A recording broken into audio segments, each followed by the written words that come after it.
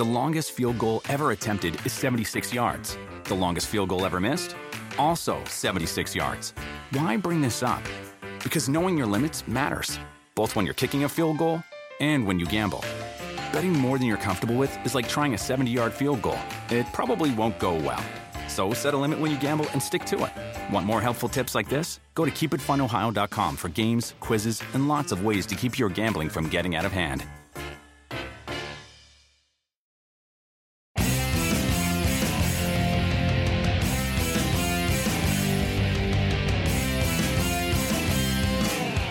July 13 edition of PFTPM. We're only 11 days away from the return of PFT Live.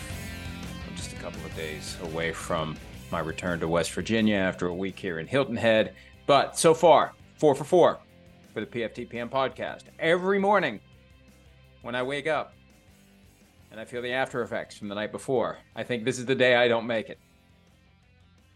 Tomorrow may be the day I don't make it. We'll see. But today I did. And yesterday, I go for a bike ride every day.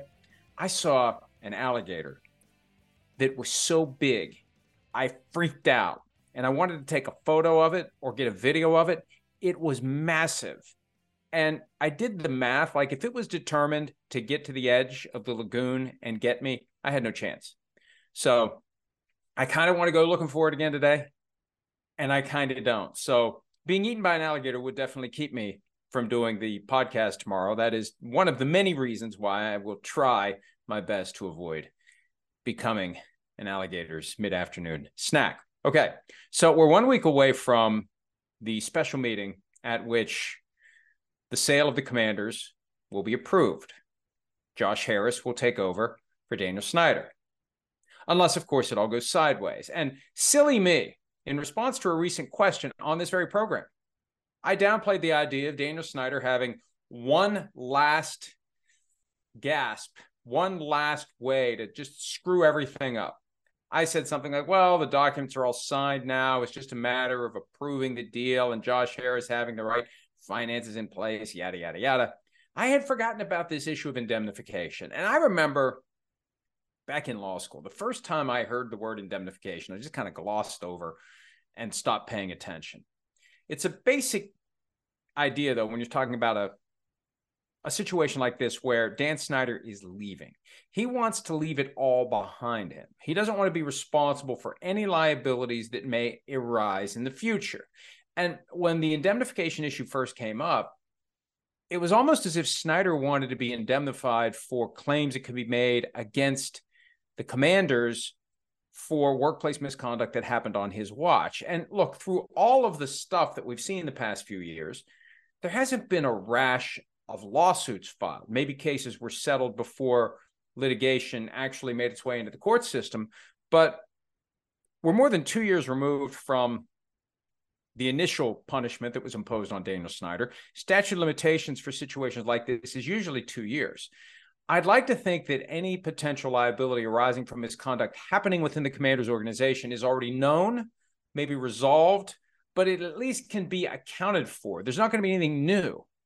But there is one major piece of litigation, and I should have made the connection yesterday. I was so caught up in what these new Gruden emails details from the ESPN article might mean, I overlooked the very important issue of how the NFL and Daniel Snyder will handle the potential for liability arising from the actions of one or the other.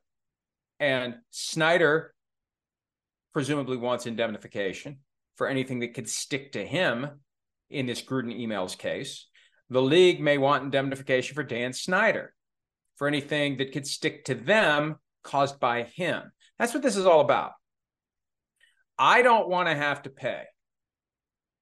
Even if I did it, I want you to be responsible. Both sides, I think, want to try to foist liability onto the other, even if maybe they did something that is part of this broader stew of potential settlement, verdict, etc. And my working theory would put both sides at risk here. My working theory, based upon the ESPN article, what came into focus after I saw that and have followed this story all along, Dan Snyder offers up the Gruden emails as some sort of clumsy gesture to the league to try to get back in Roger Goodell's good graces, gives him a chance to take out a longtime agitator. And then Goodell weaponizes the emails to get Mark Davis to fire John Gruden. So it's possible that both sides have civil liability to John Gruden by the time it's all said and done. What they're trying to wrap up by next Thursday is who's going to pay the bill for anything coming out of the Gruden case. And I saw a response on Twitter to our item from today about the possibility that this whole thing could blow up because of the issue of indemnification. It really would be smart to just settle the damn case with John Gruden before next Thursday. The problem is Gruden's got the tiger by the tail, and it would take a hell of a lot at this point to get Gruden to release it. And I hope he doesn't. My own personal curiosity is such that I would want to see how far this rabbit hole goes, where and how the emails were leaked.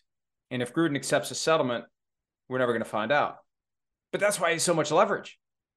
If people are nervous about proof ultimately coming to light through the discovery process in John Gruden's lawsuit as to who leaked the emails, and you've got Dan Snyder testified under oath to Congress that he didn't, and you've got the league very stridently saying they didn't.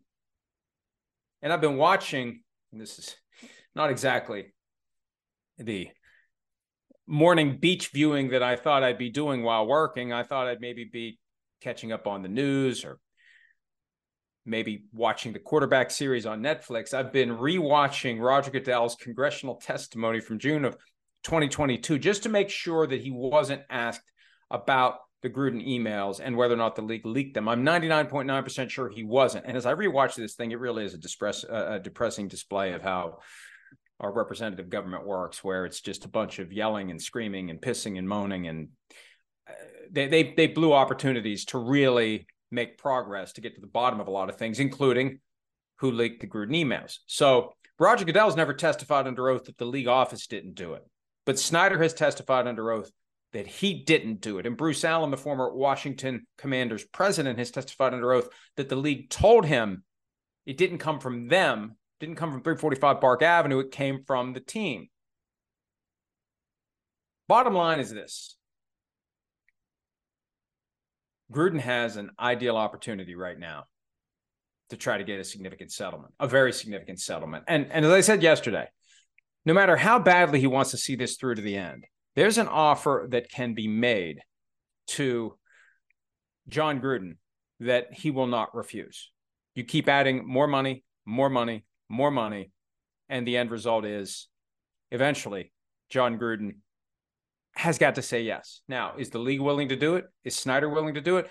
But that's the one way to resolve this issue before next week when the sale goes through. Maybe they'll go to Josh Harris and say, hey, that's $6.05 billion. You need to pay another $100 million.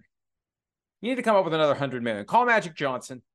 Call your other partners. Come up with $100 million because we're going to offer that to John Gruden to make this thing go away that could cause this whole deal to fall apart. If you really want this team, you got to finance the settlement of the John Gruden litigation. And I say that kind of jokingly, but yeah, man. Look, it's entirely possible Dan Snyder is just digging in because he knows they are so desperate to get rid of him that he can squeeze some concessions out of the league at the last minute. I think it'd be dumb not to do that. And if you are a shrewd business person, you see this opportunity. Now, I'm not saying it's right. You want to be a good partner. You want to have good memories, good relationships. You never know when the chain of events is going to cause people to maybe need, to help each other out in the future. You want to have a good relationship with everyone when the business partnership is over, ideally. But if he wants to just be a jerk, yeah, he can hold their feet to the fire. I want this, I want that, I want that. Hey, you want to get rid of me? I want this, I want this, I want this. If you want to get rid of me, you give me those things. Otherwise, I'm not going. Wouldn't that be something? I'm sorry, Commanders fans, to possibly dampen your mood on an otherwise nice Thursday afternoon. But until this deal's done, and remember from the get-go, when the Snyders initially issued the statement in November of 2022 suggesting they were exploring selling the team. The thinking was it's not done until it's done. And with Dan Snyder, nothing is ever done until it's done. And this indemnification issue could potentially be the thing that blows it all up. And the more the league wants it to not be the thing that blows it all up, the more leverage that Snyder has in those conversations. We'll see how that plays out. Another key deadline next week. Thursday is the deadline unofficially for this legal issue to be resolved between the league and Daniel Snyder. Monday, 4 p.m. Eastern.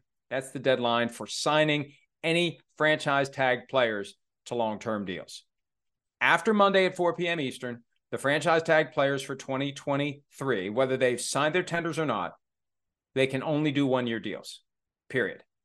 I don't understand it. I don't get it. And the problem is, for Saquon Barkley, and this is the guy I'm going to be talking about here,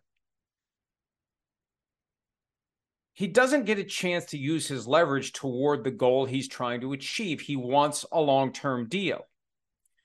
So his leverage is, I'll hold out of training camp. I'll hold out of the regular season. I'll miss games. You won't have me on the field. But by the time we get to that point, there's nothing the Giants can do to give him what he's trying to get. All they can do after Monday at 4 p.m. Eastern is offer Saquon Barkley more than the $10.1 million he's due to make under the franchise tag, or offer some other term, like we won't tag you next year. They can do whatever they want on a one-year deal. The rule applies only to duration of contract, and it can be more than the franchise tender. That's never happened. But there have been situations, I think, with Lance Briggs and Albert Haynesworth, where terms were added to make it harder to tag the person the following year. So this is bubbling up now because Saquon Barkley has to huff and puff, even though it's too early to blow anyone's house down. He's making a promise that he may or may not follow through on. It's hard to get the Giants' attention with that.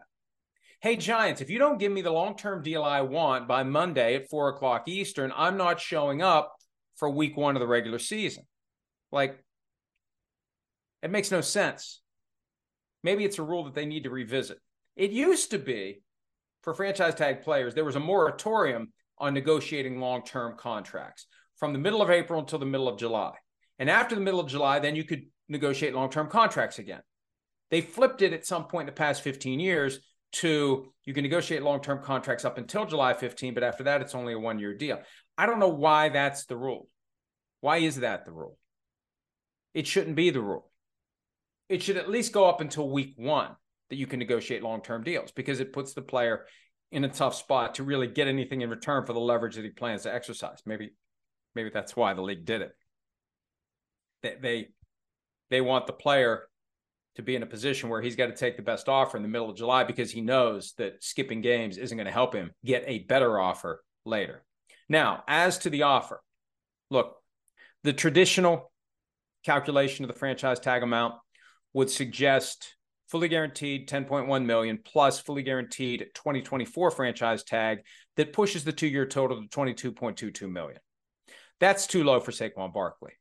And the Giants recognize that. We reported yesterday that before Saquon Barkley was franchise tagged, the Giants offered him a deal with $26 million over the first 2 years, $13 million per year average. He wanted $16 million. They offered it before the franchise tag was applied, with an understanding, I'm told, that once the tag was applied, the offer is being removed from the table, because what they wanted to do was sign Barkley and then tag Daniel Jones.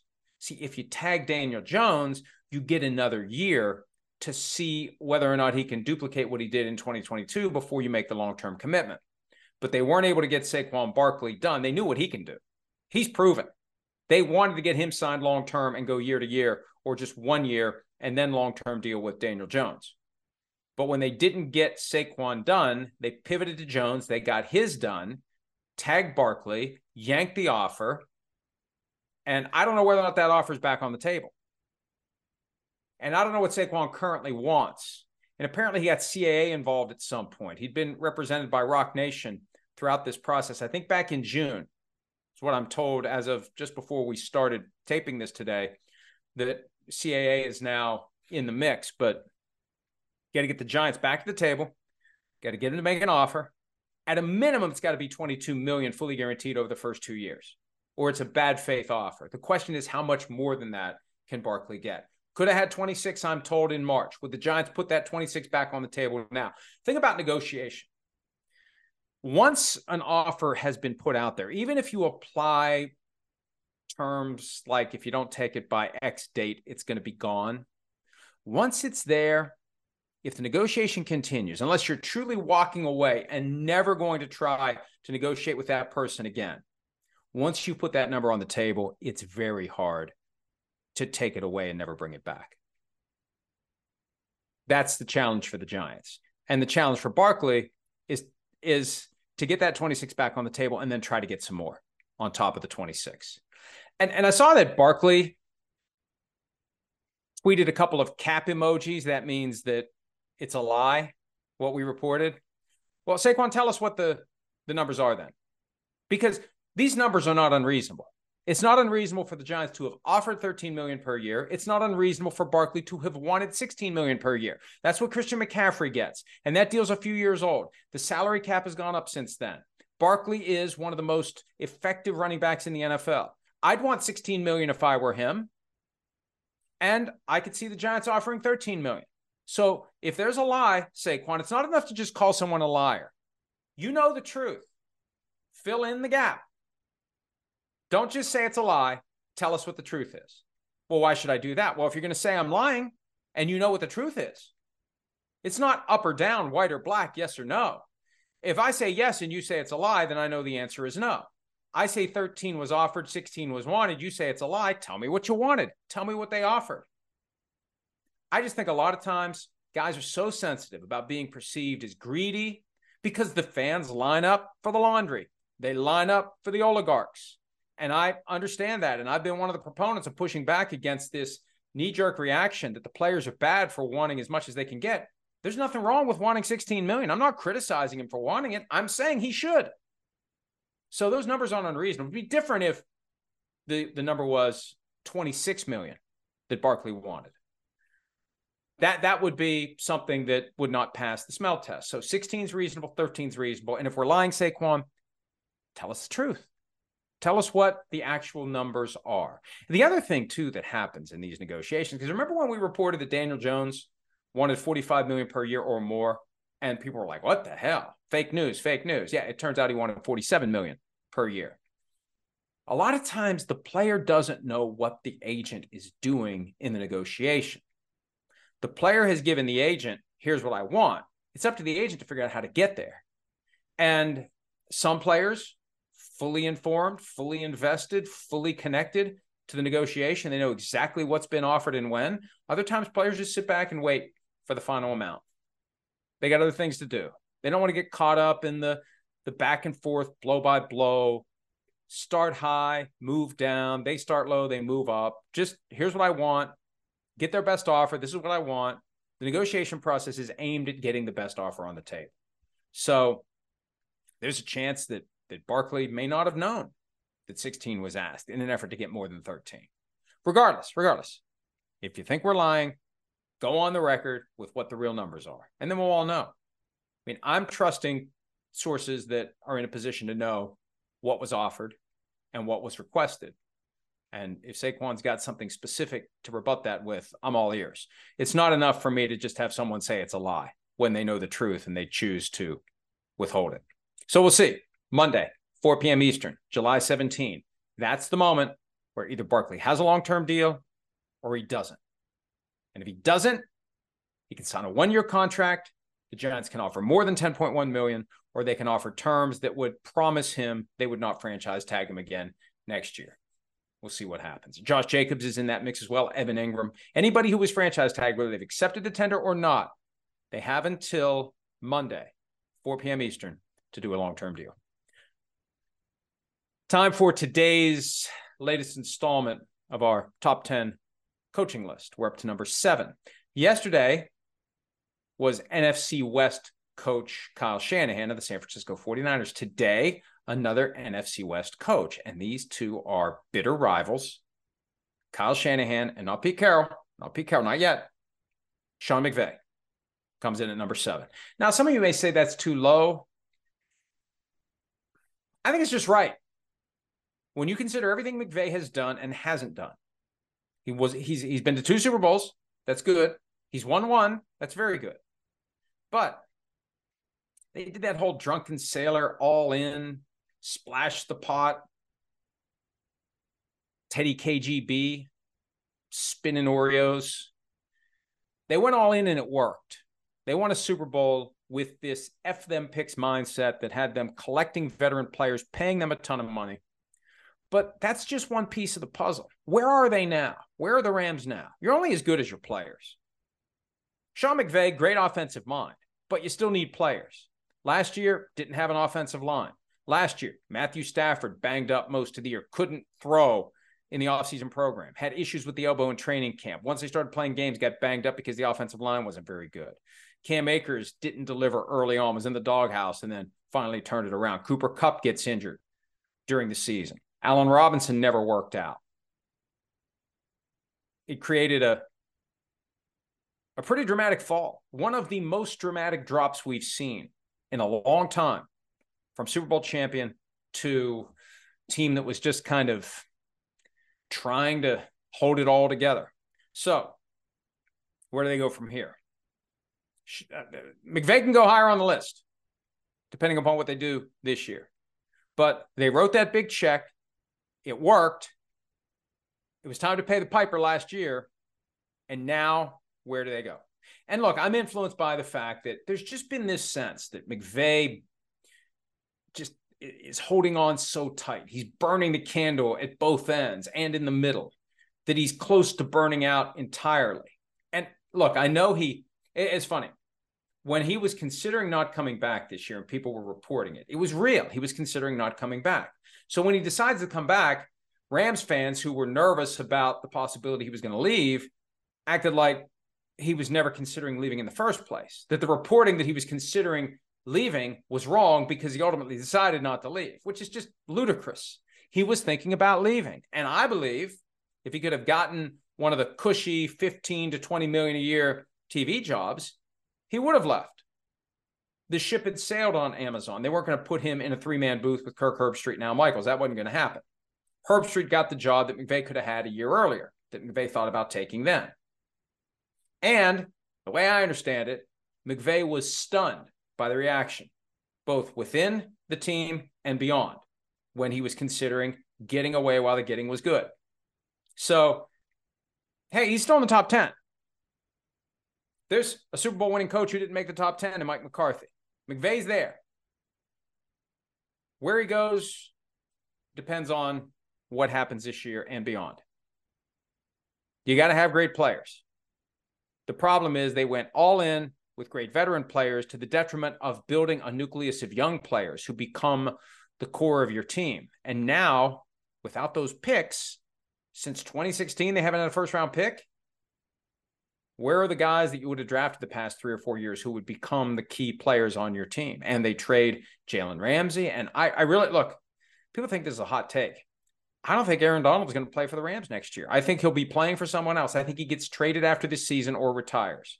And I think Matthew Stafford, there's a good chance he won't be back next year either. I saw Mike Lombardi last week saying exactly what we've been hearing the entire offseason. The Rams would have loved to have traded Matthew Stafford before he got another $59 million in fully guaranteed money. And that's another thing too.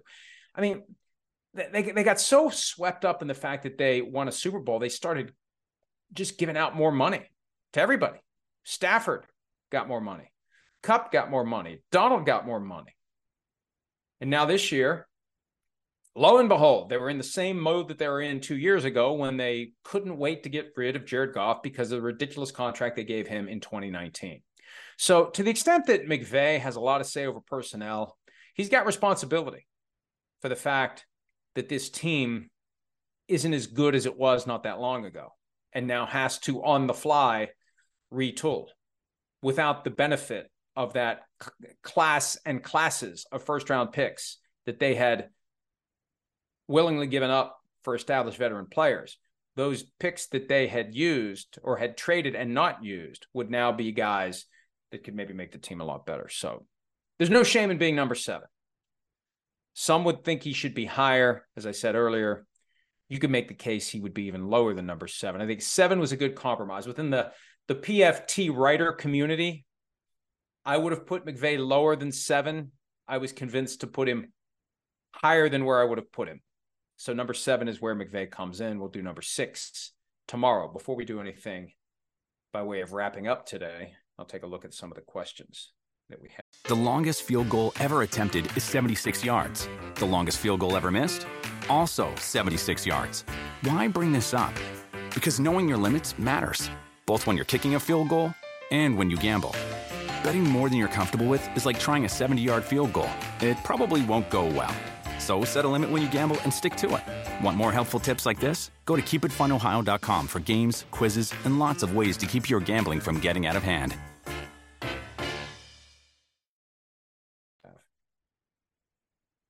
Got to find the tweet. Looking for the tweet. Searching for the tweet. Where is the tweet? Here we go. All right, let's see what we got. I have not looked at these.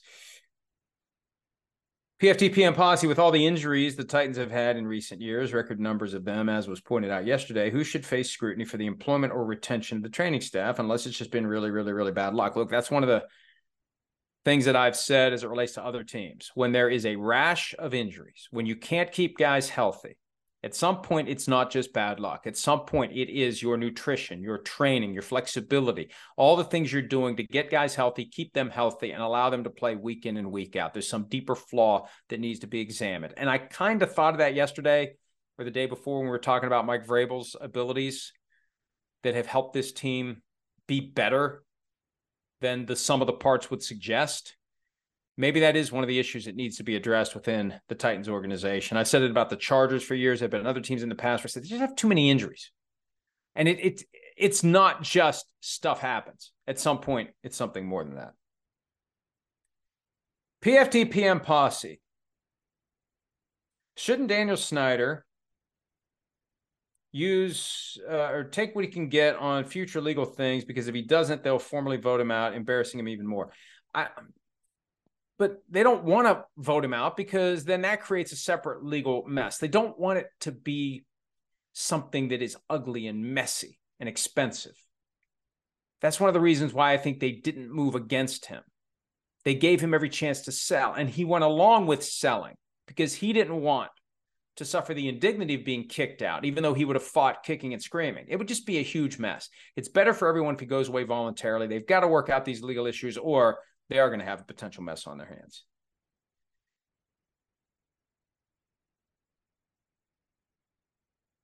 Hunter Wallace, do you think Snyder will force Josh Harris to add an addendum to the sale that says he can't publicly comment about the scandal with the Commanders? And is that something that can be added to the sale?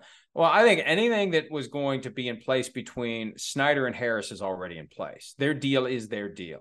The things that can or can't be said about prior ownership, my guess is Snyder wants something in there to protect him. And Harris has agreed to whatever he's had to agree to be able to buy the team. But it's probably not something they're going to advertise to the world as one of the terms. The Commanders are going to be focused, I think, on the future. That's their way of never talking about it. What's the benefit in talking about it? What's the point? Unless after a few years, people become exasperated with Josh Harris and he says, well, it's not my fault. I inherited a crap team from a crap owner. Get the phone call. I need to wrap this up soon. I got a couple other things I got to do. Here we go. What do we have? I'm just scrolling through here, looking for something good, looking for something we haven't talked about recently. Tyler Z, why is Buffalo building a brand new roofless stadium? Wouldn't the idea be to have future Super Bowls at your new multi-billion-dollar stadium? I don't know that they have the hotel space and the infrastructure in Buffalo to have Super Bowls, and they want the home field advantage. You know, Minnesota, they gave up the home field advantage in 1980 with the Metrodome. If you're in the elements like that, I think you want to take full advantage of the wind and the snow and the cold and the things that allow you to win regular season home games. And if you can get home field advantage in the postseason, allow you to get to the Super Bowl and then lose it like the Vikings did 4 times in the 70s. All right, looking for others. I really do need to go. I got some other things I got to do. Keeping it short today. Keeping to the half hour that I intended to stick with all week long, actually all month long. I wanted to do short PFTPMs. Once I get to talking and once I see that they're good questions and I start answering them, the next thing you know, 30 becomes 40, becomes 50, becomes an hour. But before I continue to talk my way into an hour, I'm going to say thank you for some of your time. Here's hoping we can finish the week strong, 5 for 5. I'm going to do my best to resist the temptation to drink more than I should tonight, even though it kind of is the last real night at the beach. I mean, Friday night, I got to go easy because I got to drive home on Saturday. So to be determined, to be continued, or maybe not. We'll see. Thanks as always for a little bit of your time. Check us out around the clock at profootballtalk.com, and hopefully we'll see you back here again tomorrow.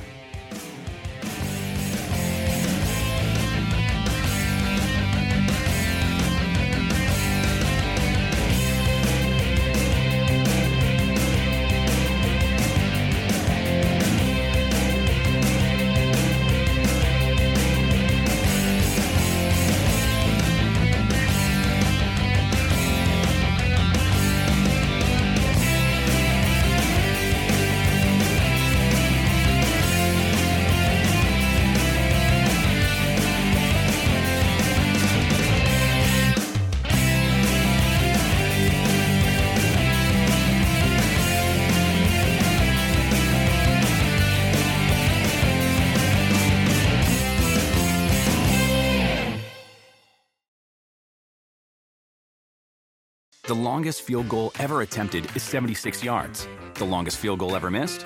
Also 76 yards. Why bring this up?